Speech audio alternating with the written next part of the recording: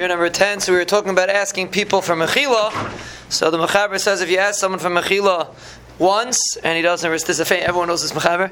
If you ask him once and he did not misbias, you should ask him again. And then you should ask him a third time. And he says each time you should take 3 people with you. I don't know if it's so relevant nowadays. But the point is, and then Mishnah Berurah speaks out that you should ask him each time. You should ask him in a different way. You shouldn't just go, okay, forget it, I don't have to ask you anymore. It doesn't work. And you have to be, the point is to be mefayis him and try to make him feel better. And once it passes 3 times, then you're not mechuyev to go back to him. And the question, there's a big discussion in the Achrein, does that mean that you get a mechila, or does that mean that you're an einus, and therefore you're not mechuyev anymore? But Akapadim, that's the halacha. After that, you're not mechuyev to tell him. Are you mechuyev to specify what avera you did to the person? So most of us don't remember exactly what we did. If you have coworkers or these kind of things, so then if you don't remember anything specific, you're not mechuyev. But it shouldn't be a joke. It should be a serious thing. You're asking for mechila, and he's answering his meichel. If a person does know what he did wrong, so the Mishnah Berurah says you should speak it out. You should tell him what you did wrong. Now the question is, let's say it's going to make the person have tsar because of it. So they bring from Yisrael Salanter that if you're going to make the person have tsar, then you're not mechuyev to ask him. You're not supposed to. You're not mechuyev to tell him. You say, I told Lashon Hara to you. I told to 50 people that I told Lashon Hara about you. It's going to make a person have tsar. So then the halacha is you're not supposed to say it, and then you just tell him, ask him for mechila, and that's it.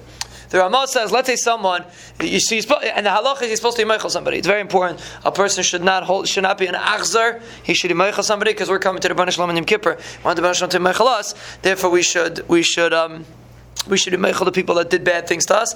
And the El Yerabah says in the name of the Mikubalim, so they're very interesting. He says someone that's not mevater on Yom Kippur and he holds the sinna in his heart, his tefillah is not nishmas. The Rebbeinu Shalom doesn't listen to his tefillah on Yom Kippur. Very scary concept. Even if a person did a terrible thing to you, we do much worse things to the Rebbeinu Shalom, and therefore we should not chas v'shalom hold a grudge when it comes to Yom Kippur. We should try to be meichel.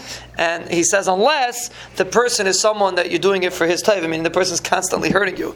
And if you're meichel him, he's just going to continue doing it. So then maybe what you should really do is be meichel him in your heart and tell him you're not meichel him. So therefore he realizes it's serious. But 90% of the time, it's not like that. People are not maliciously trying to attack us, and therefore a person should always make sure to try to be meichel. Keep a machlekes running over Yom Kippur. That's Tafresh Vav. Tafresh Zayin, we're going to Sudas Mafsekes, to Mincha and Erev Yom Kippur. Before we turn around, it's going to be that. So the Mechaber says a person, so we say Vidui by Mincha before the Sudas Mafsekes. So the way it works is you have a Suda in the morning or in the Suda in the early afternoon, then you go to Mincha, then you come back at home and you have a Sudas Mafsekes.